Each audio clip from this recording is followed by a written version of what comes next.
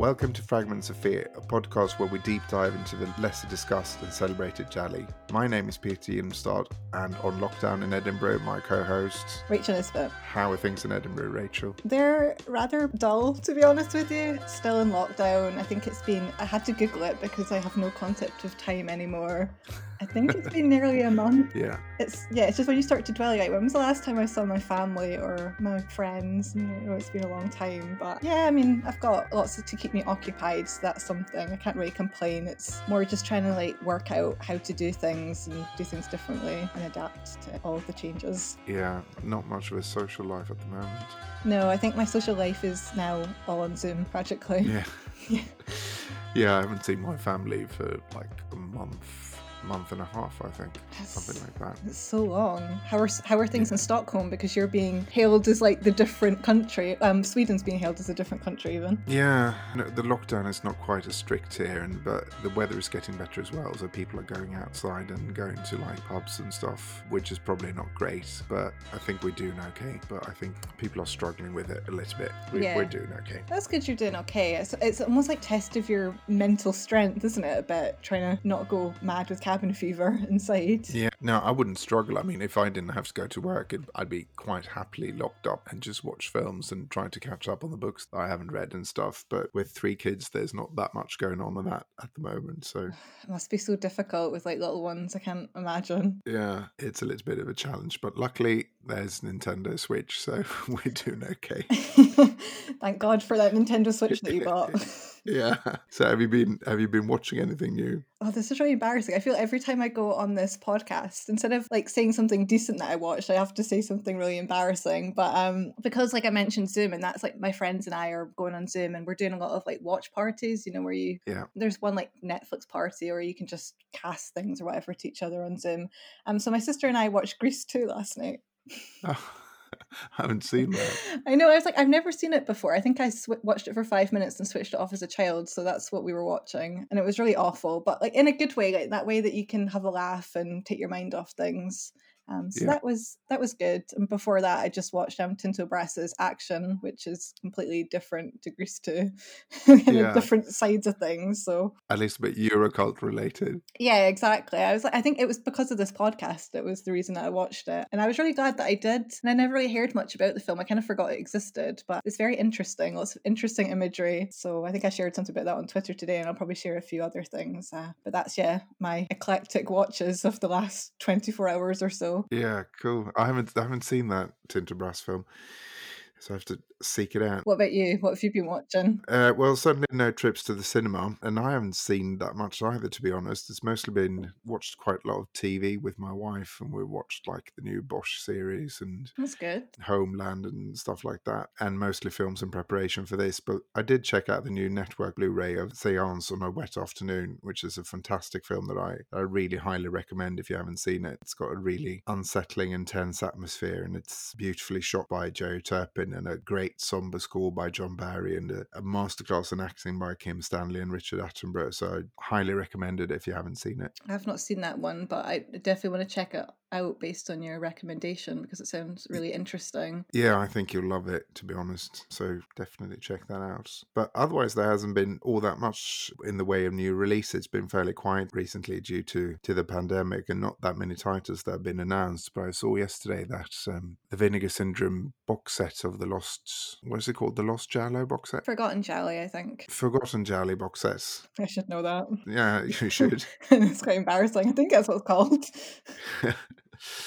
Is starting to ship now, so that's good. But there hasn't really been all that much in the way of new announcements. There's a new label called Cauldron Films, which is co-owned by Jesse Nelson from Diabolic DVD, and they announced that they're releasing Sergio Martino's American Rickshaw, which was previously been out on a quite pricey German edition, as well as the Onetti Brothers Abracadabra with a CD soundtrack of the film. So those are coming out, I don't know, I think they're due out any day now, actually, through Diabolic. So that would be quite interesting. And I know that they've got a few more Italian titles lined up, so it'll be exciting to see where that label goes. Yeah, really exciting. I was quite surprised when I saw that the label had been announced, but yeah, 2 good titles that they've launched with. And I was like one of those people that couldn't really justify buying American Rickshaw on the Yeah. German Blu-ray just because those media books, like, I'm not saying they're not worth the money, but it is quite a lot to spend if you're a bit strapped for cash. So it's Yeah, nice to have certainly. another version available. Yeah, and I'm going to be one of those people who are going to try to justify picking up another edition of American Rickshaw. Your favorite film.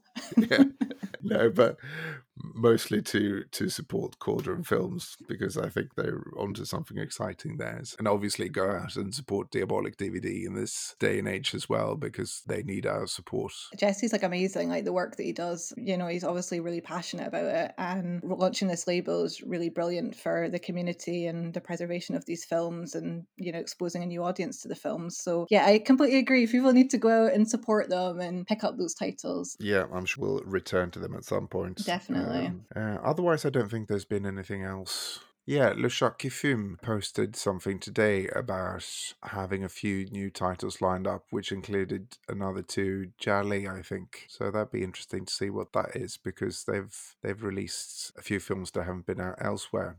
Is Knife of Ice So shipping yet, or is that still I think Knife of Ice is shipping now. Yeah, okay? That's good. so hopefully shouldn't be too long. Hopefully, some of the titles they're going to release will be ones that we've talked about on here. Yeah, fingers crossed. So, before we discuss the film, we'd just like to give a special thank you to our new patrons who have very kindly pledged their support to Fragments of Fear. So, thank you to Spencer Smallwood, Marek C. Churky Turner, Ryan Link, Ross Hendry, Claire, Thomas Whitty, and I'll leave Peter to do the Swedish pronunciation of Petra's name because I ballsed it up in our prep. So, I'll hand that over to you. Big thank you to Petter Rydsjö. Thank you to all of you. Yes, thank you to everyone who continues to support us via Patreon. We appreciate it's a difficult time and that subscriptions are understandably often the first thing to go. But Peter and I are also trying to do our bit by using our Patreon money to spread the wealth with our creative partners. So if you're interested in listening to our bonus content and want to pledge your support to the podcast, you can head on over to patreon.com/fragmentspod for more details. And again, absolutely no pressure. We're just happy to have you as listeners. So, as always, we will be talking about the film in detail, so the podcast will contain spoilers.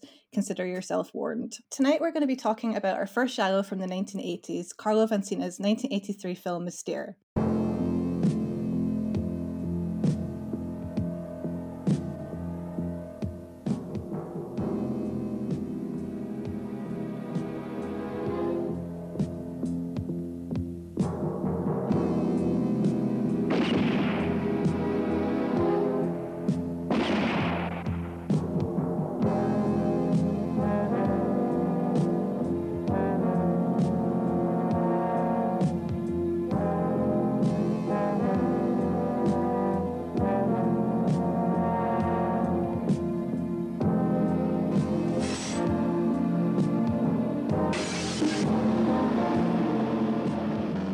Now, Mystere is indicative of a marked change in the Italian thriller that occurred in the 1980s. As we've discussed in previous episodes, outside of the golden period of the genre, we start to see Italian thrillers that move away from the established form of the Argento-style giallo of the early 1970s and start to incorporate other genres and ideas into the mix. So we see this fusing of the poliziotteschi with the giallo, or the more overtly erotic with the giallo, and we have these more experimental offerings, which some people describe as quasi-giallo. But by the time the 1980s arrived, the landscape that the original gialli were a product of had radically changed. The original gialli were born from the Years of Lead, which was an incredibly volatile period in Italian history, characterised by social and political upheaval.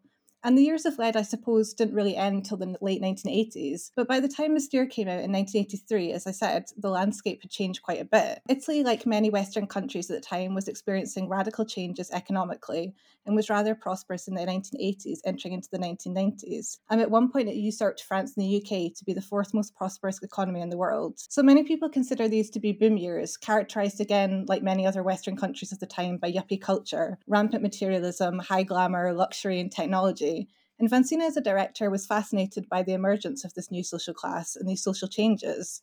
And most of his films depicted the lifestyles of this new prosperous group, such as his 1986 film Yuppies and its follow-up Yuppies 2, alongside Via Monte Napoleone and his thriller films of the 1980s. Now, Mystere is the first film in what I would dub as Vancina's Call Girl trilogy, alongside Nothing Underneath from 1985 and Squillo from 1996. Now, Mystere takes place in Rome, whereas Nothing Underneath takes place in Milan, as does Squillo, and Nothing Underneath is very much indicative of Milano di beer culture in Italy, which I won't get into on this podcast, but it's very much that yuppie culture that was centred in Milan. So Mystere has elements of this glamorous 1980s lifestyle that was popular at the time, and it has more, I suppose, international elements, again reflecting other cinematic trends of the period. So it shows a move away from the more traditional giallo that's very much reflective of the early 1970s into something different and more contemporary. So as a director, Vancina managed to capture the cultural zeitgeist of the era. His films were indicative of that Milano di beer culture that was prominent in 1980s Italy. And it's important to remember that when we examine the thrillers of the era, we have to keep in mind that we are in a different era, and if the giallo is celebrated for its depiction of modernity and stylistic excesses, it should mirror the stylistic excesses and the socio-cultural facets of the period that it exists within. I think it's really good that you mentioned that it's taking place in a different era than the 70s films, and that you need to watch these films through slightly different glasses than how you watch the 70s thrillers, as well as be aware of that and appreciate them for what they are rather than what they aren't, if you understand what I mean. Yeah, no, absolutely. When I read kind of consensus online, it always tends to be with the later period gialli that people are disappointed that they aren't like the early 1970s thrillers, or they don't like the style, like stylistic choices and whatever. But again, they're a product of their time, like any films, you know, they just, with a film, it embodies the era that was made in. It's even like something stupid. Like when I was watching a film last night with my sister, we were saying, oh, this is clearly actually made in this time period, even if it's trying to emulate another one. Yeah. So I don't think, you couldn't have gialli in the early 1980s that replicated the early 1970s because that was old-fashioned at that point. Yeah. If we talk about the director a little bit, I mean, Carlo Vancina, he was born in Rome in 1951. So if you consider that, and you consider some of the other directors we've talked about that were born in the 1930s, it's almost a generation between them. So it's not surprising that the films come out slightly different. Vancina's father was a legendary Italian director, Stefano Vancina, or more known as Steno, an extremely prolific director with 80 directorial credits. For most fans of Eurocult, he's perhaps most well known for the influential police film Execution Squad with Enrico Maria Salerno from 1972, as well as working extensively with Lucio Fulci throughout the 50s and directing several flat-foot comedies starring Bud Spencer. Carlo grew up with his older brother Enrico in a household that lived and breathed cinema. The people they socialized with and the trips they made often to his father's sets, everything was about cinema. He was obsessed about film and wrote reviews from an early age of all the films that he saw, and wanted to become a film critic just so he could see films for free. And the two brothers organized a film club in their basement and projected 60mm Hollywood classics. And Carlo Vancina liked all popular cinema, John Ford, Hitchcock. He was a great fan of The Great Escape, Lawrence of Arabia, as well as Italian cinema by Dino Risi and Antonio Pietrangeli. And when he finished school, he expressed an ambition to work in cinema for his father, and specifically on Mario Monicelli's films, since he loved Monicelli's films and he was a good friend of the family. But Carlo was given quite a hard time on set and treated quite badly, perhaps in an attempt by Monicelli to show that he didn't treat the son of Steno any differently, and Carlo often came home in tears. And he was sent away on missions like stopping traffic miles away from the set and bringing extras by truck at all hours and stuff. But he worked on set of about a dozen films or so in different capacities before having proved himself as a competent assistant director. And in 1972, he married actress Federica Elisabetta de Galliani, better known as Ely Galliani, best known as Sean Sorrell's daughter in Alyssa in a Woman's Skin. And Vancina made his debut in 1976 with Honeymoon in 3. Him and his brother knocked out films at an impressive pace, and they made 7 films between 1979 and 1982, mostly comedy or crime comedies. There were big hits in Italy and perhaps not that well known outside the country. Mystere was his 9th film, the first thriller that the brothers made.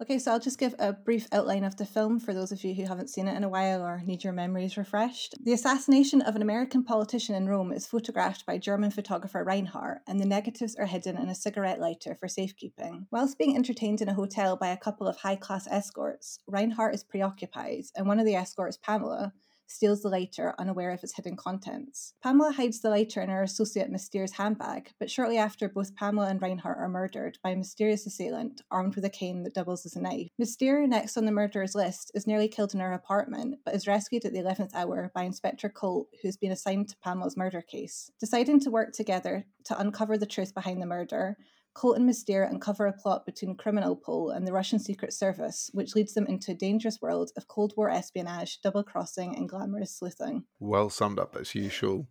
I'm just laughing at Criminalpol. I just Yeah. Yeah, the slightly off-brand version of Interpol. Yeah, it's one of those funny, substitutes, isn't it? Yeah. Should we talk a little bit about the main players as well? Yeah. Do you want to go Yeah, first? I'll start with our leading lady of the film, Carole Bouquet. Born in Neuilly-sur-Seine, France in 1957, Carole Bouquet studied philosophy at the Sorbonne in Paris before making her screen debut in Louise Buñuel's The Obscure Object of Desire at the age of 18 in 1977. She was mentored by Bertrand Blier and appeared in his 1979 crime thriller Buffet Freud, appearing alongside Gerard Depardieu, who she would act alongside in numerous projects and would date between 1997 and 2005. Bouquet's international breakthrough role came in 1981 when she was cast as Bond girl Melina Havelock in For Your Eyes Only, starring alongside Roger Moore. She was nominated for a César Award for Best Actress in a Supporting Role in 1984 for her performance in Rive Droite, Rive Gauche. Bouquet then won a César in 1989 for her leading role in Too Beautiful for You. Alongside acting, she's also modelled and was the face of Chanel No. 5 between 1986 to 1997. Bouquet continues to act on both stage and screen alongside committing herself to various philanthropic projects. Cool. I didn't know she'd dated Gerard Depardieu. Yeah, I know, it's a funny one. Well, they've been in so many films together, and then obviously they decided to date for quite a period.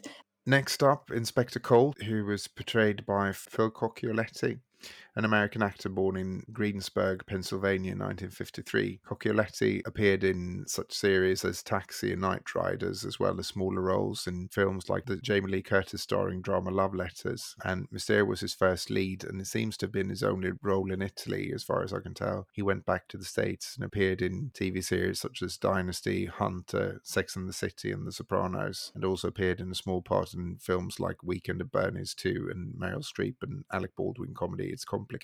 Coccioletti is a good-looking man, but he seems to be in the vein of those American actors of the 1980s who appeared in Italian genre films such as Daniel Green and Miles O'Keefe, and they were cast more for their looks than perhaps for their acting ability. He currently runs a video production company in New York. He does seem like a strange choice for casting, because I looked him up as well, and I just thought, oh, that's odd that he never really did anything else that was in that kind of vein. Yeah. You kind of wonder how he got that role in the first place. Yeah, I assume somebody liked the look of him rather than perhaps what he'd done before and thought that he'd be a good fit for the role. Yeah, I feel like maybe they were trying to go for someone, actually I won't say that because that's a disservice to Tony Musante, but maybe something of that ilk, isn't it? Yeah. Like casting someone of that ilk. Whereas Tony Musante was a quite good actor. I'm not saying Coccioletti is bad by any means, but I think that some of these guys that appeared in the 80s weren't perhaps classically trained. No. Or quite as versatile as Tony Musante. Well, I suppose with Musante, isn't it? He actually had quite a few impressive credits to his name, and which displayed his acting prior to his foray into Italian cinema. But yeah, maybe that kind of New Yorker, darker, curly hair. He kind of, I suppose, looks somewhat similar. Yeah, not as handsome, but yeah, I think you're right. I think he was probably it was based on his looks rather than his acting abilities, perhaps. Then we have John Steiner, who plays Russian agent Ivanov, a very familiar face to fans of Italian genre cinema.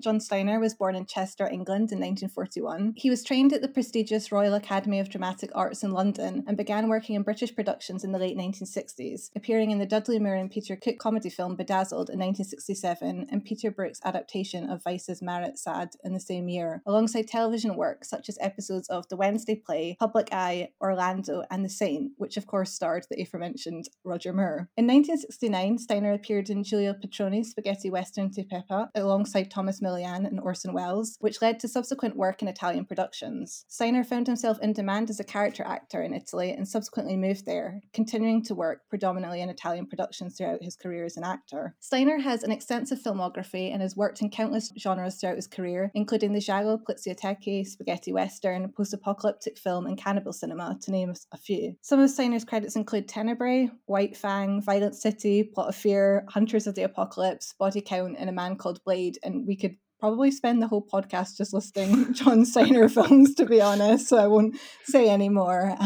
And Steiner collaborated with Italian director Tinto Brass on several productions, including the infamous Caligula, Sal and Kitty, and Action. In fact, Steiner's last cinematic credit was for Tinto Brass's 1991 film Paprika. And for those of you familiar with that film, you'll recall Steiner's rather uninhibited performance in which he screams, "See you next Tuesday," I won't say the word, is tasty and indulges in a golden shower. So it seems like a fitting end for a career characterized by memorable character acting. Steiner subsequently gave up acting in 1991 and moved to Los Angeles to pursue a career in real estate, which he proved to be very successful in. He has a website for his real estate business, and in the About section, he proudly mentions his extensive acting career and cult cinema status. So it's nice to see that he happily acknowledges his past career and has gone on to be successful in another field. I think he's done a few extras as well on DVD and Blu-ray releases. I'm trying to think which ones, but he's not. He seems like he's quite happy to talk about it, at least. But I've shared on Twitter before, but if you go on his website, you can see a nice recent photo of him. And I suppose not to digress too much, but Steiner's one of those actors that brings me so much joy, and getting into Italian genre cinema, I was always so excited to see him appear in a film, and I still always love to see his performances. So the podcast research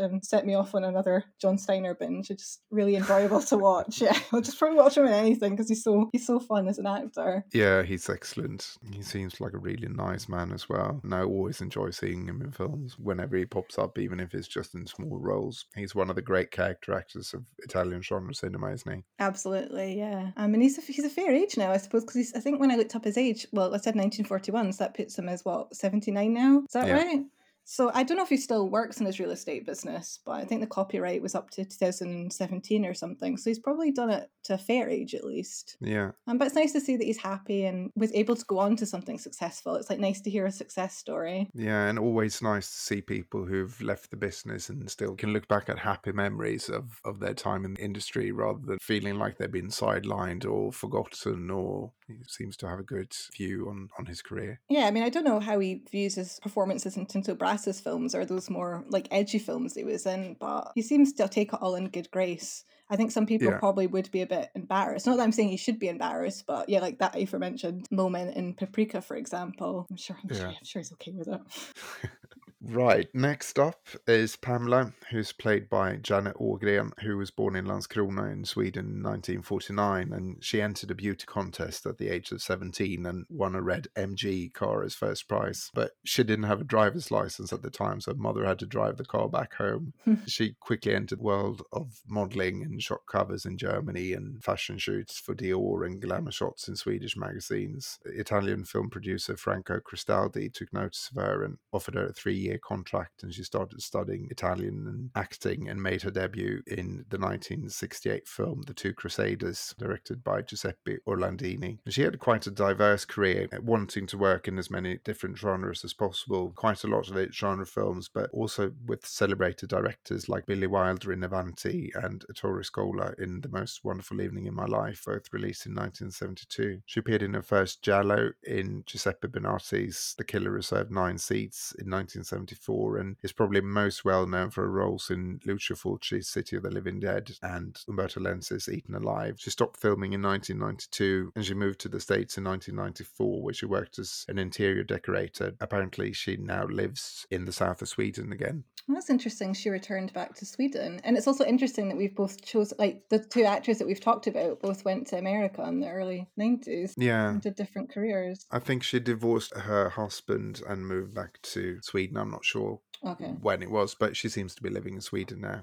at any rate. She's one of those actresses that I always think is younger than she is. Yeah. Like, especially in Mystere, you would maybe place her as younger. And she's one of those actresses as well where it feels like she missed out a little bit. She came along a little bit too late. I say that she made her debut in 1972, but she didn't seem to have all that many substantial roles in genre films, at least. They came along later. Yeah, I know what you mean. There's quite a few actresses that you think if you were just born a couple of years earlier, you started your career earlier, just circumstances, and you probably would have landed more, starring roles or better kind of supporting roles. It's just a shame, isn't it? Because I think she like, especially in this film, I feel like she could easily have had a bigger role. Yeah, and we've mentioned Leonora Farney as well as one of those actresses that came along a little bit too late to have the better, meatier roles. Yeah, unfortunately. And that's how it goes. There are a couple of secondary characters as well. Mink, who's played by Gabriele Tinti, but it's a small role that doesn't really go anywhere. So we're big fans of his, obviously, but we thought we'd save him for another film where he has a bigger role and return to him then. Right, so that brings us up to the film, really, doesn't it? Yeah. So Mystere was inspired by the French 1981 thriller Diva by Jean-Jacques Benix that the Vancina brothers had seen, and they wanted to make a film in a similar vein. The French thriller centers around a Parisian postman who comes into possession of a cassette that implicates a senior police officer as the boss of a drug smuggling and prostitution racket. And Mystere has a similar setup with the negatives hidden in the lighter that falls into an innocent person's hands. Diva was not shot in a realist way. It was lots of mood lighting and dark blue hues and stylish looks and a sort of heightened sense of reality and almost comic book-like setup. And the Vancina brothers, they wanted to tell their story in a quite visual way, concentrating more on the images than the script. So, as you mentioned, it's a quite different film if you compare it to the 1970s Djali. Yeah. So as I mentioned earlier in the discussion of Vancina, it's important to remember that Mystere came out in 1983 and that this was 13 years after The Bird of the Crystal Plumage and 20 years after The Girl Who Knew Too Much. So when we talk about giallo from this era, it is important to keep in mind that the Italian thriller was moving with the times. And I think it's fair to say Mystere is very much reflective of that. The giallo's always been entwined with the contemporary, so that's why a film like Mystere can seem radically different from the giallo of the early 1970s, because it's very much its own entity that's incorporating new fashions and not just stylistic, but also new cinematic trends and influences in an effort to create something that deviates from what's gone before it. So like, as you said, the influence of Diva was just as relevant to Mystere as the Italian thrillers before it. So Mystere initially adheres to the conventions of the giallo before deviating into more of an espionage spy film sort of affair. Some of the promotional material for the film dub it as an espionage thriller. It feels Bondish in places. Obviously, the casting of Carol Bouquet heightens that connection. Whilst the giallo was often fairly internationalist in terms of the locations utilised and nationalities of its casts, in Mystere it feels like the international nature of the film is again to line it somewhat with the Bond films, especially the use of Hong Kong as a location, which is much more exotic a locale than we typically see in the giallo. The use of international agencies like Criminalpol continue to forge this connection with the Bond film. And Steiner's character Ivanov is a Russian, and there's evidently a Cold War aspect to the film, which is understandable as we're in 1983 where there were heightened tensions between the United States and USSR. So we can see how Vancina is blending contemporary political influences, I suppose, where the Russians are the baddies. And I mean, that's not a new thing, I suppose, in the 1980s. That was going on for decades before, but I suppose those heightened tensions made it more relevant to the plot. So again, there's this effort from Vancina to bring in what was going on at the time politically, socially, as well as what was going on in the cinema that surrounded him and the cinema that influenced him. So like you say, the Diva influence and the influence of things like James Bond films. I'd say the first act is pretty much giallo based. There's several tropes on display as well, with the murder of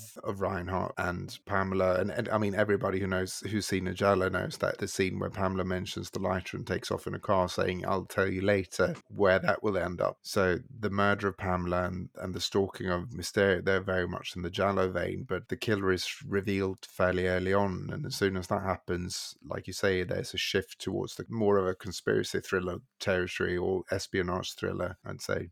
Yeah, it's interesting, like you say, that we have these clear, like, giallo elements, like when Mystere's flashing back to what Pamela said, and it's very much in the vein of The Bird of the Crystal Plumage and Deep Red, but then that's kind of cast aside. Yeah. I suppose the problem is that some people watch the film and they really enjoy the giallo setup, and then it goes in a radically different direction. I guess if you're expecting it to conform to like the genre's tropes and kind of narrative structure, then you might be disappointed by that. But again, like we said, it's Vancina's attempt to bring innovation to the genre. genre and to try and fuse it with different genres and different styles of cinema that were popular at the time or that he clearly liked. You touched upon the killer there. So I don't know if you can recall when you first watched the film, but did that surprise you when you first watched it? Because I remember it really surprised me to have the killer revealed at such an early point in the film. Yeah, because it's such a Giallo-like setup, and you see these two-tone brogues that show up, and you think, oh, okay, this is going to be like the central mystery and who's responsible for the killings. And then as soon as you see Captain Levy on screen, you just know that it's him. It's so obvious. And then, like, it doesn't take more than 30 seconds, and then he's actually revealed to be the killer. So it threw me a little bit, to be honest. I was wondering where they're going to go with this now, because that's only like, what, 40 minutes in or something? Yeah, it might not even be 40 minutes. Yeah, it's really, Yeah, is it even less than that, perhaps? It might be, yeah, I didn't check, but it does come at a time where you're really not expecting it. And I think in that scene, you know, you were talking about when you see the brogues and the cane, and you think, like, I think he mentions the spider car, and then there's like a little bit of like, oh, well, you can start with mine to see like who the murderer is. And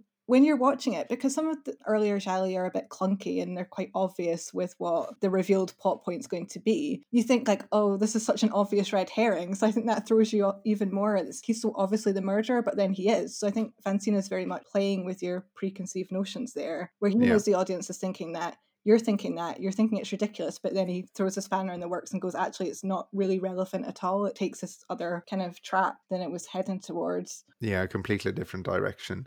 And then, like you say, it heads into espionage thriller territory, but you also get a car chase throughout the streets of Rome, as well as a fight scene with nunchucks, and in the end there are elements from all sorts of genres, so it really feels like an everything but the kitchen sink approach in some ways, in wanting to touch on quite a few genres, probably from a commercial aspect as well, that you want to appeal to sort of all audiences. Yeah, and the fact it's his first thriller, I suppose that he wanted to put in all these things that he was inspired by and that he thought would be cool on screen and interesting plot points. So yeah, like you say, it's a bit of a throw everything but the kitchen sink at it. And I think a lot of it does work. I know some people would probably disagree with me. I mean, I think things like the nunchucks kind of throw you off a bit. It's unexpected. Yeah. But yeah, I think he weaves his influences in fairly well.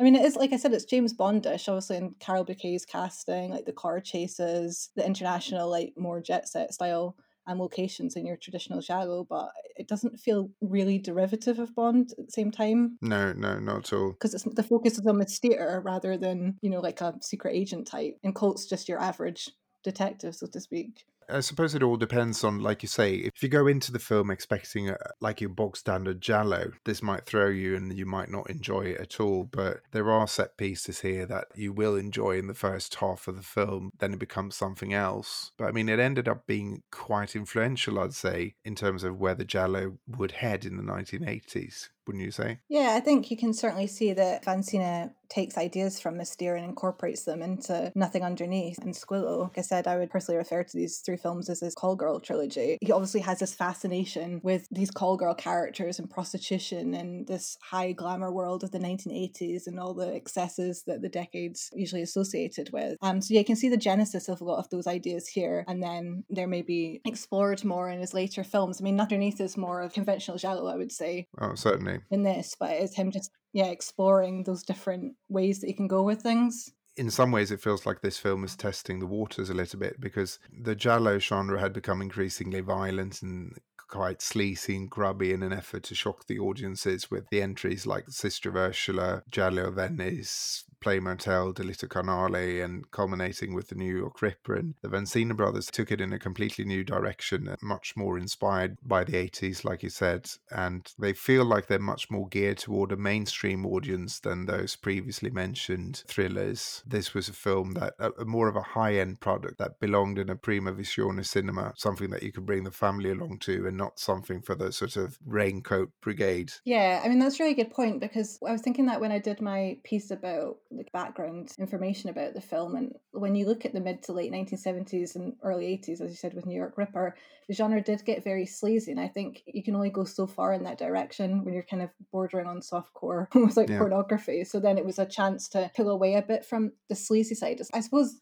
some people would say, well, there is sleaze to a certain extent because we're talking about, you know, like the world of prostitution. Obviously it's sex centered, but yeah, it's away from that, like you say, the grubby raincoat brigade, and to something a bit more high class in how he approaches it. Yeah, And Mystere is arguably less violent than many of its predecessors as well. It's probably less violent than Vincina's Nothing Underneath, I would say. And I don't know if you'd agree with me on this, but I don't think Vincina is as preoccupied with violent set pieces as his contemporaries. And when you compare Mystere to thrillers of the same period, such as Lamberto Bava's A Blade in the Dark in 1983 and Fulci's Murder Rock in 1984, there does seem to be less emphasis on the extremities of violence and more on the glamour of the period. And I suppose that just aligns with Vincina's filmography in general, but especially as the comedies of the 1980s. And I was looking at the Italian review of his 2011 film, Sotto il vestito niente, La Ultima Sfilata, probably got that wrong pronunciation-wise, which was the supposed final film in the Nothing Underneath trilogy, alongside Nothing Underneath and Too Beautiful to Die. And the reviewer criticised Vincina's style and said he was very much stuck in the 1980s. And I can definitely see why, like, the reviewer said that, but that's what makes his 1980s films so successful, as we've already discussed, is that they capture the period they were made in. So Vincina's preoccupation with those elements potentially means less of a focus on the violence and more towards the glamour. And when I say glamour, I don't just mean in relation to the fashions, but more that overall luxury associated with spy cinema, I'd say. Whilst I appreciate the lack of violence may deter some people, as we've said, like, you know, it might not be what somebody that's more of a giallo purist might not like it. I don't think it's a bad thing that murder set pieces aren't featured more prominently. There's plenty of other set pieces to enjoy, and of course there is some brutality in the film, like with Pamela's murder when he wipes the blade on her white pants. There's quite a moment which feels a bit more like in the vein of those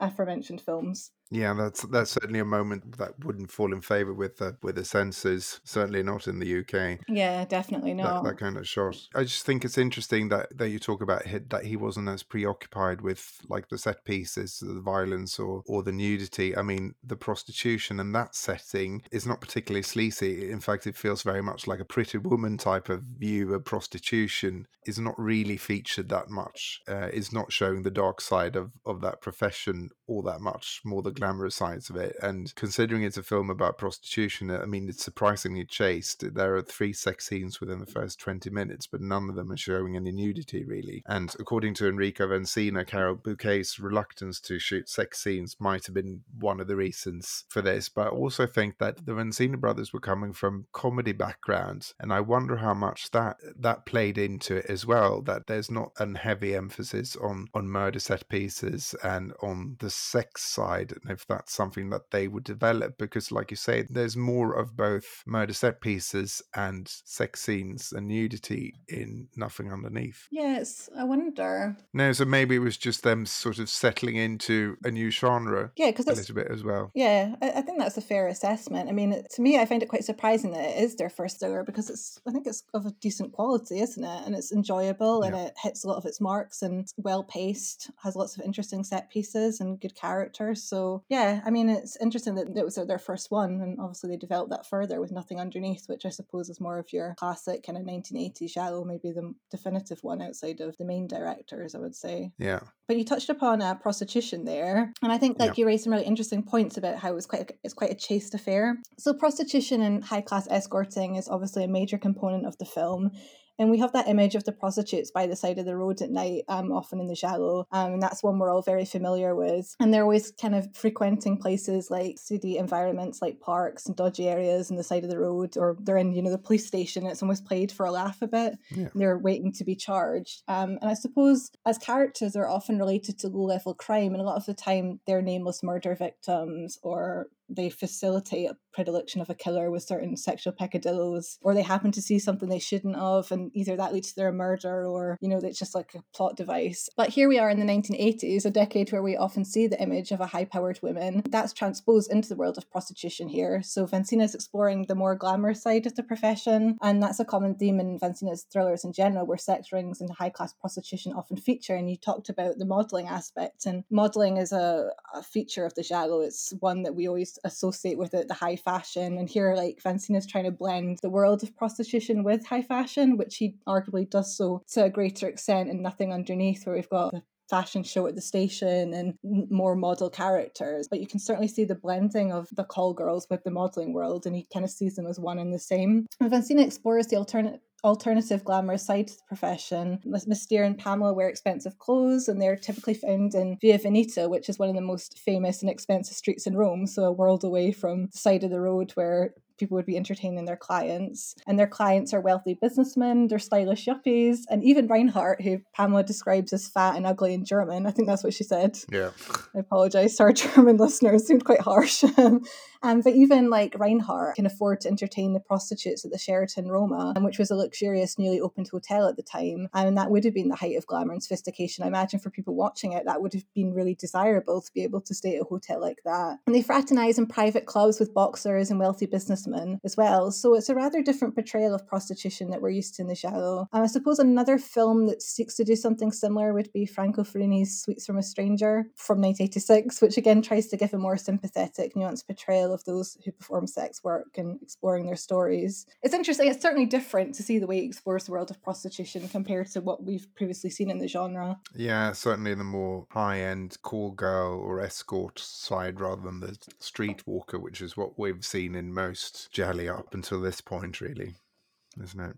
Yeah. Mystere seems like a woman who plays the cards quite close to her chest, and like according to Vancina, she's very much inspired by the women of film noir with that quite icy demeanour. Yeah, she's certainly a femme fatale type character, isn't she? Yeah, she is. I also think it's interesting that there are like echoes of Clute here, with her as the prostitute and Inspector Cole taking on the role of John Clute, and obviously he's no Donald Sutherland, but there are similarities in between the two films there. Yeah, that's a good observation, actually. I didn't really think too much about it in relation to Clute, but I can definitely draw those comparisons, and I wouldn't be surprised if the Vancina brothers drew inspiration from Clute there. Yeah, but it's not the nice policeman, obviously, fairly early on when he's slapping Mystere about, and then she should probably have seen a warning sign when she comes to his flat and she sees he's got poster-sized photos of himself in the flat. That's never a good sign, is it? No, yeah. Mystere is quite interesting as a protagonist, isn't she, for a Giallo? Because she's quite different. I think she cuts a rather different figure to many Giallo protagonists. She's got this commanding presence, she's dominant, she's in control. She tells Mink's companion to leave when they're in the private members club. So she's very much in charge and aware of her own worth and desirability. And when Mink threatens her by telling her about what happened to her predecessors when they refused to pay their rent, she's just completely unfazed. She positively revels in his threats, referring to them as stories. And I think she says something like, "Oh, I really enjoy these stories." Yeah. And she's manipulative to a certain degree and drives a hard bargain, very confident in her abilities, and describes herself as like the best in the business. And she's quite sarcastic as well, and I suppose at times openly quite hostile, especially when Colt's concerned. But I think part of Mystere's appeal relates to Bouquet's casting. I mean, her appearance really plays into it, and her characterization. And she's fairly statuesque. I think she's 5'8". I saw two different accounts. One said 5'6", one 5'8". So even if she's 5'6", she just has that commanding presence where she seems very statuesque and quite willowy. And she's got that beautiful poker straight jet black hair. She's obviously a beauty, but she's also quite expressive with it. I mean, she's very good at, her facial expressions throughout the film. She's not just like a pretty face. And she does a good job, as you say, of conveying that icy coldness and detached nature that her character has to possess. And she wields a gun and happily threatens the Pamela's brother who's chasing her on the underground. And she plays an active role in events and puts her life on the line. And we have that wonderful moment where Levi breaks into her apartment and Mystere cracks a whip at him, which she just happens to own. So she uses the tools at her disposal as a high-class prostitute. She's a proactive female lead here, and one that's very different to many leading ladies of the Shallow. And her duplicitous nature, shrouded in mystery, is quite fascinating as well, because we never really find out who she is, and we don't find out her real name or what's led her down this path. I love that ambiguity to her character, because she's not really, despite, I'll get into the kind of black and white stuff with her wardrobe choices later, but she's not really a black and white character. We're never really entirely sure what Mystere's game is, are we? No, I completely agree with you there. We don't get anything more of the character. She's there, but she's enjoyable where she is, so it doesn't really matter that we haven't got a backstory or know that much more about her. You mentioned a few of the scenes there, which are my favourites, when she dismisses that companion of Ming in the club. I think she's brilliant there, certainly in control, and like shows who's boss. Yeah, it's nice that she's so self-assured, because I think it's not even just, I'm talking about like, comparing it to The Shallow, but I think comparing it to a lot of films of this period, or even films now, like I was talking about James Bond films earlier, but a lot of the Bond girls are quite passive at that point, and it's nice to have a female character who's very commanding and knows what she wants, and she's not like some shrinking violet that needs protected.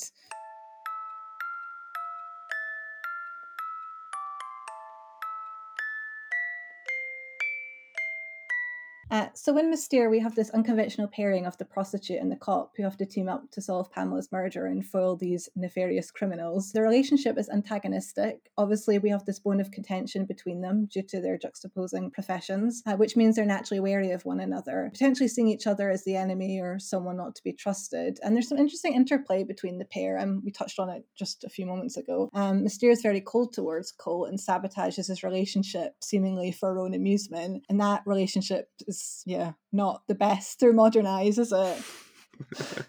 No. One of those things that dates the film quite a bit awkward. But yeah, anyway. Colt's quite disparaging about Mystere as well. He says he doesn't do white women. We have the rather brutal scene where he slaps her, which I find really shocking. Even when I rewatched this, and I've seen the film probably like 3 or 4 times, I found it quite surprising. It's quite a brutal moment. But yeah, they have quite an unusual relationship. It's certainly a memorable one. I mean, I don't think he's a great actor, as I said before, but I think they work well together in the context of the film. The contrast between their characters, and Colt is seemingly impervious to her wiles, and Mystere is the embodiment of luxury. And Colt makes this analogy to French food where he says he doesn't like the price of high quality French food, but Mystere says class has a price, obviously referring to herself. So we have that juxtaposition between their lifestyles, especially their apartments. Colt lives in this hole and Mystere lives in this palatial apartment. So yeah, we see these contrasts. Slightly more stylish. Yeah, slightly more stylish, although she doesn't have a mannequin, which we all know a mannequin was the height of glamour in the 1980s. Like Domino, where you have one like as a kind of butler friend. But yeah, that's quite interesting about Colt's character, because he clearly wants a taste of the high life, even though he makes at least disparaging remarks about Mystere and her lifestyle. He does seem to want that. Contrast presented between those who live a life of crime but reap the rewards, and those who fight it but live a modest life. And Colt's seemingly corrupted and seduced by that lifestyle. He says he isn't interested in Mystere, but he's clearly taken in by the sort of lifestyle she leads. He also sees the corruption of his boss, and he kind of goes down a similar path, I'd say. So despite supposedly fighting against that sort of corruption and crime, he ends up getting embroiled in it and taking the money, even though it's morally a bit ambiguous. And not playing by the rules grants him this life he could never have envisioned in his tiny flat in Rome. And Mystere seemingly holds the cards and is in control of the relationship, but he's the one that abandons her in favour of the money. I think you kind of feel like Mystere's going to have the upper hand, but yeah, he's the one that goes off and leaves her by herself in the airport. And the ending suggests that Colt's days may now be numbered, and I think we'll touch on the ending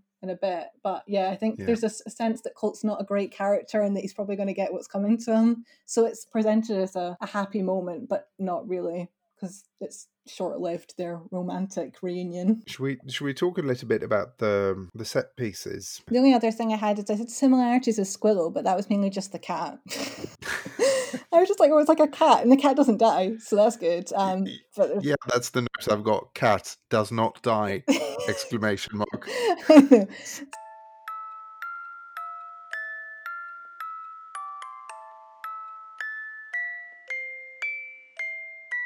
The first thing is obviously the opening set piece with the JFK style murder of the American politician or president or whatever it is on the Spanish Steps.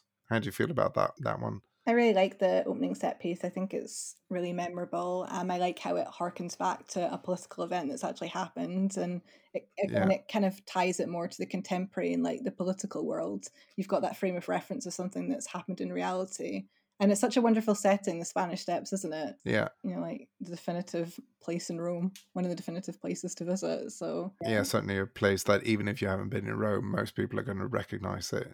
Absolutely. Well, do you like it? Do you think it works well? I think it works well. I think it's an intriguing way to start off a giallo, because it's not something that you would normally get. So already from the very beginning, it starts off in a slightly different way to a conventional giallo. But I think it works well. I think I like that kind of him accidentally taking a photo of Ivanov and all that Hitchcockian aspect of it. I think that always works well. I suppose the giallo element there that comes in is that idea of like the series of unfortunate events that lead like the character of Mystere to get involved. So, he accidentally photographed Ivanov, and then Pamela just happened to be there with Reinhardt in the hotel and stole the lighter, and then nobody knows the meaning of it's not like she knows what the lighter is, so it's just sets a chain of events in motion. But yeah, like you say, that's like a lot more Hitchcockian, isn't it, in nature? The political assassination at the start, it's not something we would associate with the giallo.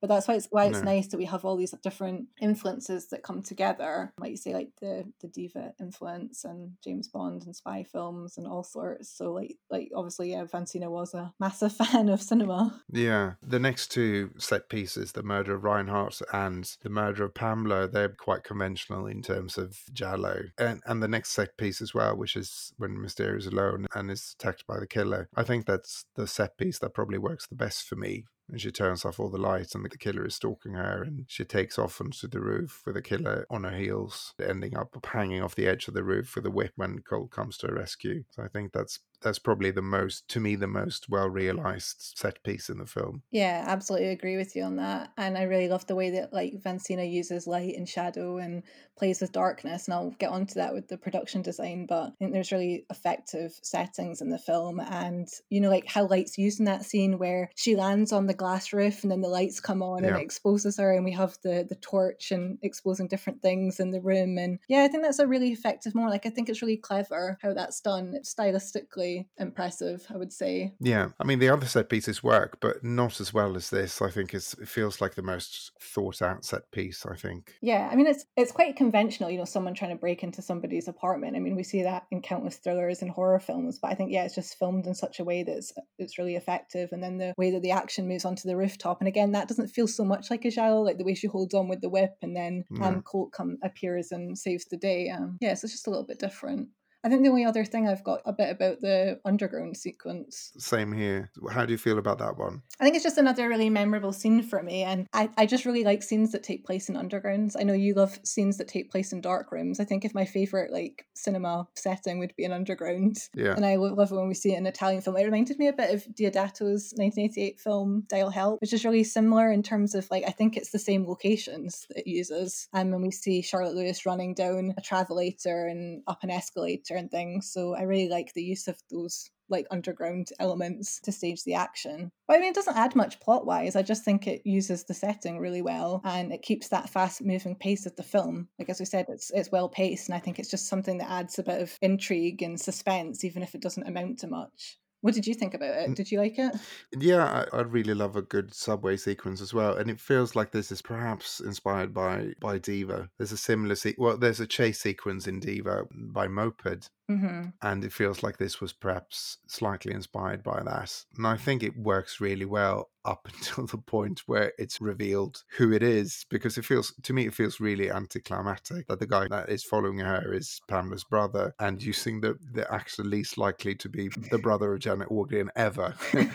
It doesn't look like her at all, but I think the sequence up until that point works really well. So I'm just sort of slightly disappointed that they didn't make better use of it, because you feel a little bit cheated at the end. It's like a jump scare. Yeah, it does feel a bit anticlimactic, doesn't it? I think yeah, it achieves its purpose in keeping the action ticking along, but yeah, it doesn't really add anything. They probably could have handled it in a slightly better way. I mean, like you say, I think it's almost like Diva on a budget, isn't it? It's like they saw that impressive Yeah. scene with the motorcycle going down the stairs and like along the platform. They just thought, well, we can't get the permission to do that, so we'll just do it slightly differently. But I do wonder if Deodato saw that, because it is so like if you compare them, they're so similar in terms of staging. Probably not. Yeah. I don't know. It just I haven't seen Dial coincidence. Help for a long time, so I have to go back and look at that. I'll do a Twitter comparison. We'll do that. We'll see. Yeah.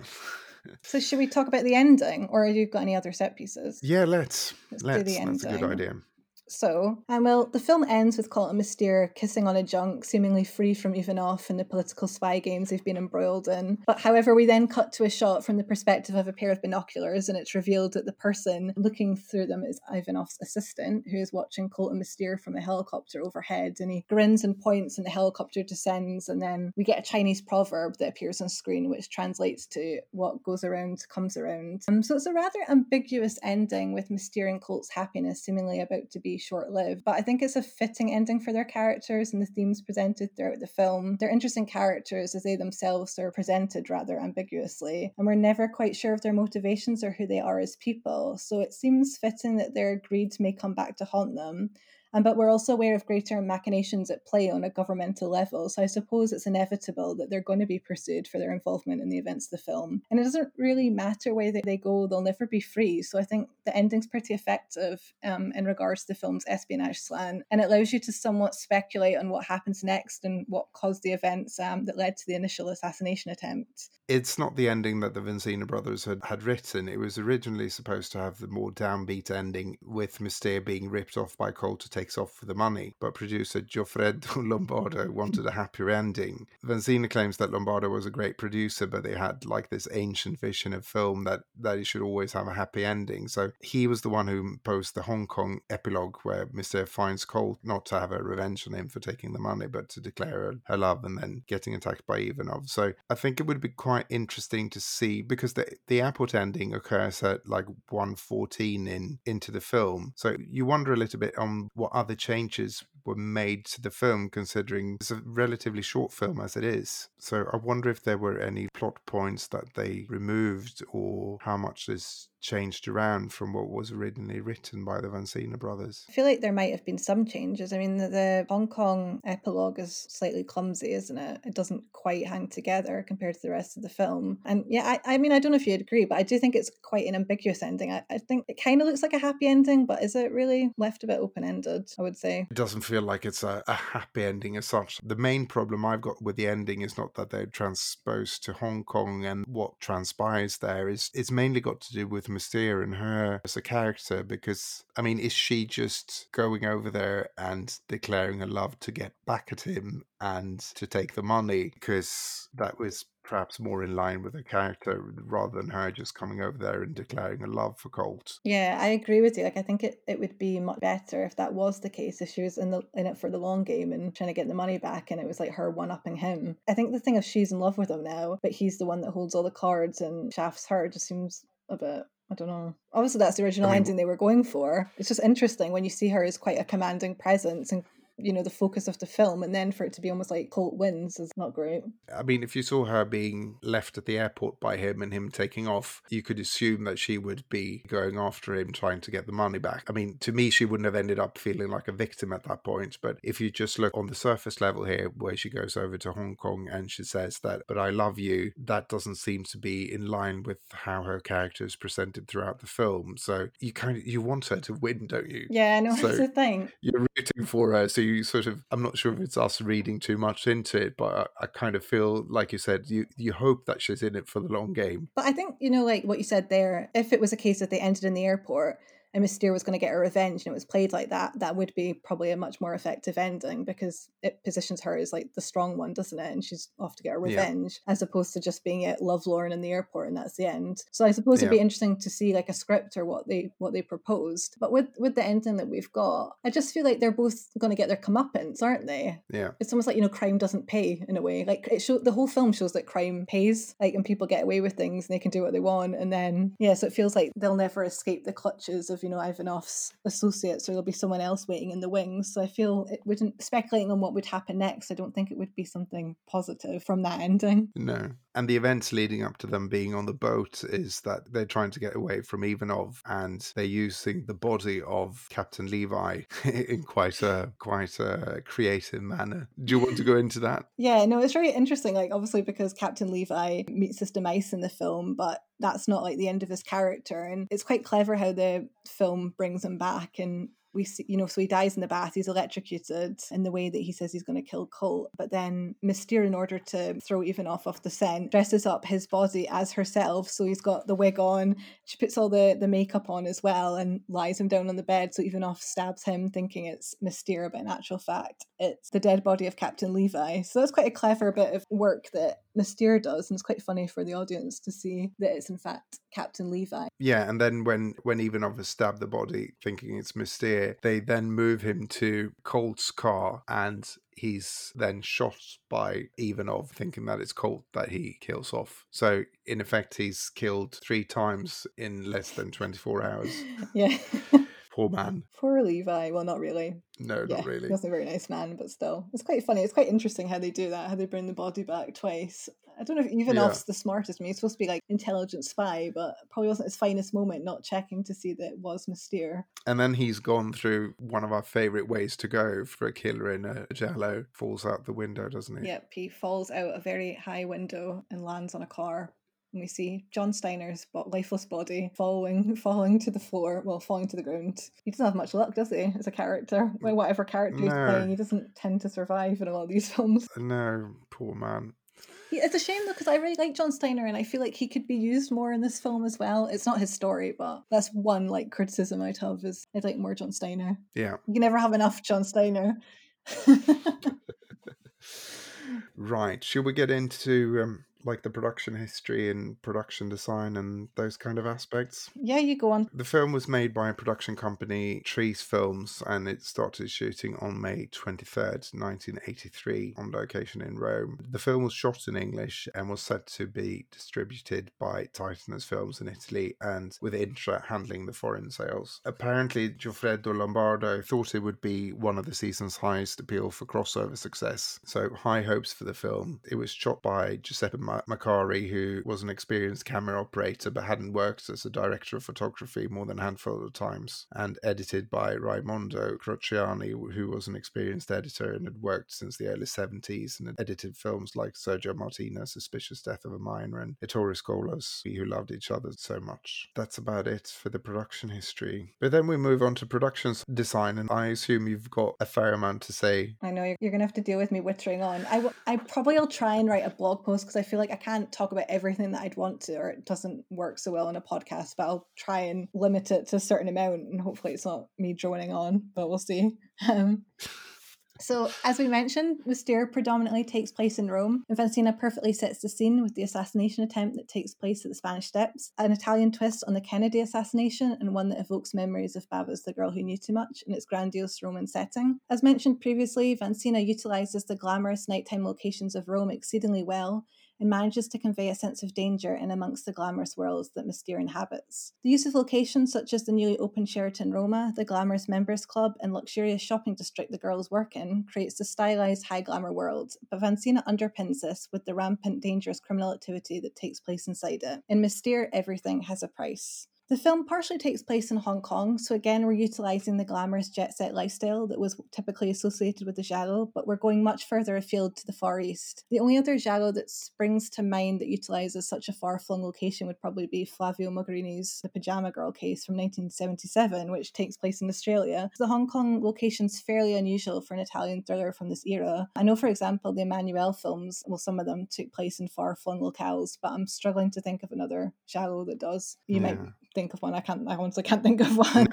No, not a giallo, no. No. I think, like Australia is the only exception. But we don't see much of at Hong Kong, bar that wonderful ending shot of the junk with the city framed in the background. But we see enough to have that Bondish exotic feel. So that's certainly a memorable aspect of the film that sets it apart from the giallo of the period. Production design-wise, stylistically, we're firmly in the 1980s here. Throughout Vancina's filmography, we can see the director's fascination with the stylistic excesses of the period, and that's certainly evident in Mystere. Vancina really wants to showcase Bouquet's beauty, so we're treated to numerous costume changes that all exude a certain level of glamour. Even when we look at the background characters like the escorts, they're very well dressed. There's lots of jewel colours and metallic, more ostentatious fabrics like lame and lace. I think Pamela's wearing a peplum dress, which is very 1980s, isn't it? Yeah. And Mystere herself has a rather monochromatic wardrobe, which perfectly matches her monochromatic apartment and black and white worldview. Often she accessorizes her black and white wardrobe with crimson red nails and red lipstick, which gives her such a striking, bold look.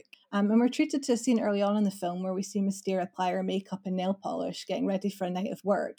And it has quite a performative feel to it. It's like my mother always taught me, you put on your war paint and face the world. Yeah, great advice, thanks Mum. And it accentuates this idea in the film that we never quite know who Mystere is. Yes, she's a high-class escort, but she fits rather well into that intriguing world of international espionage. And she has this transformative quality where she could easily adopt different personas. And I know it's not a reference or like it's a bit of a tenuous link, but it makes me think slightly of Luc Besson's Nikita, in that it has that icy detached spy element where we're never quite sure what's happening higher up. Like there's all this stuff going on, like machinations again, but we don't know like the reason behind it, just that it's happening. So you could easily imagine a follow-up film to Mystere where she adopts more of a kind of spy style lifestyle and dons wigs and has more of a transformative nature to her appearance. But as mentioned, the film's action moves to Hong Kong, so we see Mystere adopt a beautiful jade green cheongsam, again to highlight the film's setting. And earlier on in the film, she wears a canary yellow dress with a mandarin collar, so again, that gives her wardrobe a bit of an East Asian influence. But we also see those contemporary 1980s fashions that look great on Bouquet's Willowy frame. And we even see a little bit of 1950s inspired 80s fashion in her red 50s dress that she dons for her escape to Hong Kong. And one of her most contemporary 1980s looks is, of course, her red lycra leotard, which she wears to exercise in, which truly embraces the decade's trend for aerobicide. Aerobicize, even not aerobicide, that sounds like some sort of murderous aerobics. That is like murder. Yeah, which brings me nicely onto my connection there, which also, so the leotards in the dance world also features in Fulci's Murder Rock, came out the next year. But I could talk a lot about the fashion, so I'll refrain from saying any more about the fashions. Yeah, so I'll try and do a potential blog post in the future. Oh, that'd be good. But I'd also like to note the film's production design and overall aesthetic. It's a detached affair with lots of icy blues and greys and monochromatic colour schemes. There are many nighttime sequences, scenes that take place in the dark, in locations such as parking garages and underground stations, and they heighten that glamorous criminal world that the film takes place in. But it's also an incredibly sleek affair. There's lots of mirrored surfaces, which again highlight the film's glamour and the styles that we associate more with the 1980s. Mystere's apartment, as I said, has that wonderful monochromatic colour scheme that even her cat fits into. Her cat that doesn't die. Yeah. And of course we see the home gym equipment there, which signifies wealth. But my favourite aspect of her apartment that works so well in the scene where Levi breaks in is the wallpaper, which mimics blinds, and we see someone poking through them, which looks incredibly eerie at night when we get that shot of the torch that highlights it, and it looks like a person. Yeah, it's great. They look a bit like John Steiner, actually. I'll have to look back on that. I'm sure they have that kind of gaunt look. So there's also the place that Colt and Levi's henchmen meet up in, which again features all these mirrored surfaces and candy-coloured hues, which looks fantastic on screen, and again very 1980s in terms of its interior design. So for those of you interested in 80s design, there's plenty of nice offerings here, both in regards to fashion and interiors, but maybe to a lesser extent with the interiors. So lots to appreciate visually. This must have been one of the first films where brands are featured so predominantly. I mean, you can see the Ferrari logo, you can see the Rolls-Royce. So it's obvious that these things are important to Vancina. Yeah, it's like, in a way that it wasn't in the 1970s films. Yeah, it's that idea of, like brands and status symbols Yeah. that he brings into his later offerings, especially like the use of technology in Squillo. And I think Squillo's also got, like Armani advertising and things like that. So yeah, you're right. It is a theme that you see throughout his Call Girl trilogy. It obviously does matter to him. Again, more materialistic society. So my mother always says, she's like, oh, the 80s is awful. It's when everyone became really materialistic. The Giallo is not new to the fashion world, but it's never been at the forefront as it has here. Yeah, and then you get like Nothing Underneath with Moschino like featuring, and it's all branded in their logo, even fashion at that point, like, I'm not going to derail too much, but you get all this fashion in the 1980s that is, it's got the brand logos emblazoned all over it. So it's not about the style of the clothes or how it looks, it's about telling everyone that you're wearing like Moschino or Armani or whatever. So it's very much like that, keeping up with the Joneses or trying to brag to other people about what you can afford. Yeah, I say that I have a Versace necklace, so I'm probably part of the problem. Yeah, Versace's another one that's like kind of has a lot of their stuff emblazoned on things. I'm surprised you did you mention the fully clothed mannequin that Colt has got in his flat as well? Or you did earlier, didn't you? I mentioned it earlier and I was like, yeah, so I'll leave it at that. But you can talk about the fully clothed mannequin. No. It just seems so weird these days that you'd have a mannequin in your flat, but I know it's a funny thing. Like if you look at 80s design, it's a lot of like, I'm sure you know yourself, there's like a lot of mannequins in it, or like busts, or put like a face on your wall, a hand. Yeah. All sort of, like I find it quite unnerving because I think, if I woke up in the night and saw a mannequin in my bedroom, I would hit the roof. I would go mental. But yeah, it's a weird design. I think it's coming back though. I've seen a few examples of it. Not to my flat, it's not. There you go. You could get a mannequin for the bedroom. Hang your hats on it. Yeah. Your baseball cap. Yeah, I'm not going to see that happening anytime soon. Oh God. But if any viewers, if any listeners have got a fully clothed mannequin in your flat, then please send us a picture. We'd love to see it. With the hashtag FragmentsPod.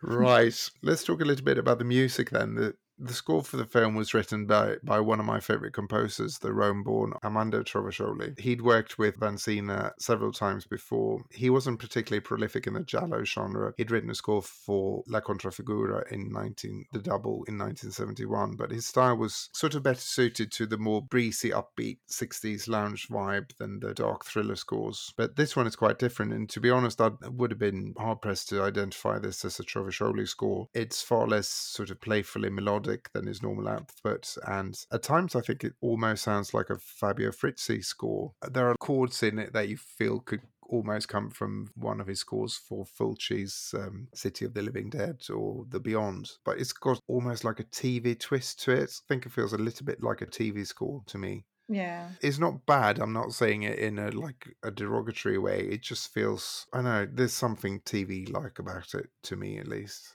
There's a great main theme called Mystere, which is sung by Canadian singer Doreen Hollier, who also released an Italia disco record called Tonight, Crazy Night. I've always had a soft spot for themes that were like lyrics about the main protagonist. Yeah, that's really great when you get one of those, isn't it? Yeah, it's not that often that they come along, but it's good. The score is available on CD, so you can find it if you're a fan of it. The film was released in theatres in October 1983, and it made about $1 billion in domestic box office, which is very good box office, but not fantastic numbers. And like I said, considering that producer Lombardo thought it would be the season's high point and a possible crossover success, it might have been considered slightly disappointing, but solid box office numbers still. As Rachel has already mentioned, Vanzina returned to thrillers in 1985 with Nothing Underneath, but the brothers continued to work primarily in the Cinepanettone Filoni, a movement from the early 80s, which is sort of a blend of classic Italian comedy and the sexy comedies of the 1970s. And it still seems to be popular to this day. It's not a genre that I'm all that familiar with, but films being released around Christmas in Italy, and these are generally looked upon as quite commercial films and certainly not favourites of the critics. And in the 80s, they were looked at as quite vulgar and sometimes described as the mark of cultural regression of the country. Vanzina passed away in 2018 at the age of 67 after having a bout of melanoma, and had a star-studded funeral a few days later, attended by Pupi Avati, Anna Falci, Matthew Modine and Silvio Berlusconi. He rests at the Flaminio Cemetery in Rome. Died too soon, really. I remember when he died, I was really surprised. Only 67, that's no age. Tall these days. No. Just thinking, like, I was just laughing when you were talking about the comedies there, because like you're saying, oh, cultural regression stuff, and I'm like, that's like, I don't tend to watch most Italian films with Murray, but the ones that I watch are like the Italian comedies like that. Yeah. He seems to really enjoy them, because I don't know what that says. It's like I can't watch a shallow, but we'll watch some smutty like comedy from like 2010 about football or something. There's so many Italian comedies about like kind of sex comedies about football. Oh, is there? Yeah, I don't. Maybe it's just that I'm coming across the same like few, but I swear there's quite a lot of them. Maybe that's a future bonus episode.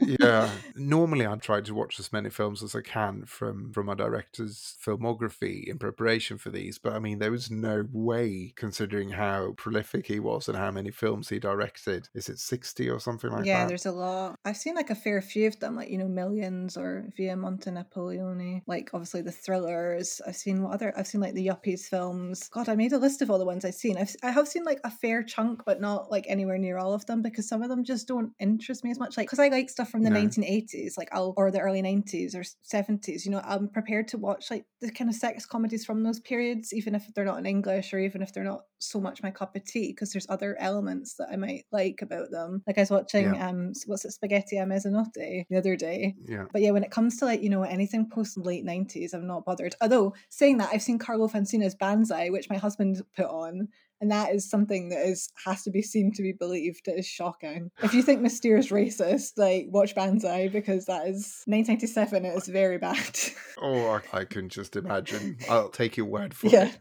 Yeah. So that's, you can see why Peter doesn't want to like watch the entire of Vancina's filmography when it has things like Banzai in it. It's really not worth spending an hour and a half on. I would assume that a fair few of these haven't got any English-friendly versions either. And obviously, if you're watching comedies and stuff, it depends a little bit on what type of comedy it is, but you lose quite a lot in not being able to fully understand them in Italian. Yeah, absolutely. I mean, like, as I said, I'll sometimes put them on, but I know that I'm not getting the jokes. And I know, to be honest, like everyone says, that if it was translated in English, I still wouldn't get a lot of the jokes because they don't translate. Obviously, Yeah. there's bits you can appreciate, the more slapstick stuff. Obviously, a lot Yeah. of it goes over your head. But again, I think, it's something I'm happy to watch or say, like, oh, look at this interesting thing from the film, but I wouldn't ever really form an opinion on it or like review it because, I No. mean, there's no way you can You really can't give really, it. can you? No, you can't. So you can only really pick out elements of it. It seems like a lot of Italian comedy has got to do with jokes about the different accents, the stereotypes about from which city you are and that sort of thing. And that's obviously completely lost on you as a foreigner. Yeah, because I think I remember reading Fabio Testi, like people comment on the fact he's got a certain accent or it's seen as quite regional or something. I don't know if he's supposed to be Yeah. like the Italian equivalent of being from Yorkshire or something, but like you Yeah. wouldn't ever we wouldn't ever pick up on that. It's something we just don't No. understand. It's Yeah. kind of like why we always say that we're always learning about these films and there's always things that we're just not going to know because we're not fluent in Italian. We don't live in Italy and we weren't from that time period. It's that thing of you can't really be an expert on that, can you? I mean, it doesn't really matter what we learn or what we watch. It's just an area that we're never going to have the expertise on. No, we're missing references as well and that sort of thing. So I think comedy is probably one of the most difficult genres to understand if you're not native. Yeah, and it's like I think that probably applies everywhere because I mean I don't know about Yeah. I mean I'm sure there's examples of that even from where you are, but even like in the UK, I mean there's you get that certain strand of Scottish humour that maybe doesn't translate as well in England. So there's even that difference there. I'm sure it's the same, in the north of Italy, in the south of Italy, or Sweden. People might think Sweden's like you're next to Norway, but I'm sure that there's like different humour there. Oh yeah, certainly. Right, shall we try to wrap it up with some final thoughts on the film? Yeah, I don't even know how we got into that. That was an interesting discussion. Yeah. It's interesting, isn't it? Because it's just talking about an element of these film, like an element of Italian genre cinema that we don't touch upon. I suppose it's explaining why we don't. We'll round up this discussion because we've been going on for quite a while. That typical me, I'm always like, I don't know if we'll be talking as much about this film, but we always do. No, we always go, I don't think we've got that much to say about this film, and then we end up we get sidetracked quite a few hours later. Yeah. Okay, I will do my summation of the film. So, in the discussion of the evolution of the Italian thriller, Mystere is a title worth mentioning as it's an unconventional giallo with a wonderful leading performance from Carol Bouquet that eschews previously established thriller conventions in the Italian giallo in favour of something more contemporary and respective of trends of the time. In Mystere, Vancina successfully plays with audience expectation, presenting what initially seems as a standard giallo before deviating into a James Bond-style spy film with Russian agents and double-crossing. Whilst it might not appeal to the giallo purists who prefer the more conventional trope-heavy thrillers of the early 1970s, it's sure to interest those who want to see the development of the genre into the next decade and to see the influence of later styles of cinema on the Italian thriller. Most importantly, Mystere demonstrates that the Italian thriller wasn't confined to the works of Bava and Argento and their contemporaries, but an ever-changing entity tied to emerging cinematic and stylistic changes, and Vancina perfectly embodies the changing culture of Italy in the early 1980s. That's perfect. I can't add anything to that. So that's us on the film. So in the last Patreon episode, we talked about some of our favourite giallo protagonists, and in the upcoming episode, we'll talk about some of our favourite antagonists. So if you want to hear that, just sign up for our Patreon Tuccio Tesori level. And as we've previously mentioned, there's no pressure to become a patron, but if you want to support us in other ways, head on over to iTunes and give us a rating and or review, or alternatively, give us a recommendation via the usual social media channels. And it's always lovely to see people tag us in their Instagram stories and tweet about the latest episode, so thank you. Yeah, shout out to Vivian in Red, who wrote a really nice review of the show on Swedish iTunes. So thank you very much for that if you're listening. As always, you can find us on social media. We're most active on Twitter, where you can find us as either Rachel_Nisbet or Senior Ward. But you can also find us on Facebook /FragmentsPod or on Instagram as FragmentsPod, or you can mail us on fragmentspod@gmail.com. And as always, we'd like to thank the wonderful Ozarks for allowing us to use their cover of the theme to Seven Bloodstained Orchids as the Fragments of Fear music, and that's available to buy via their Bandcamp. Thank you once again for listening to the show. We hope you enjoyed our take on Mystere. Keep an eye out on social media for details about May's episode. As always, patrons will get an exclusive reveal in April's bonus episode. So all we have left to say is thank you, look after yourselves, stay safe, and goodbye. Bye.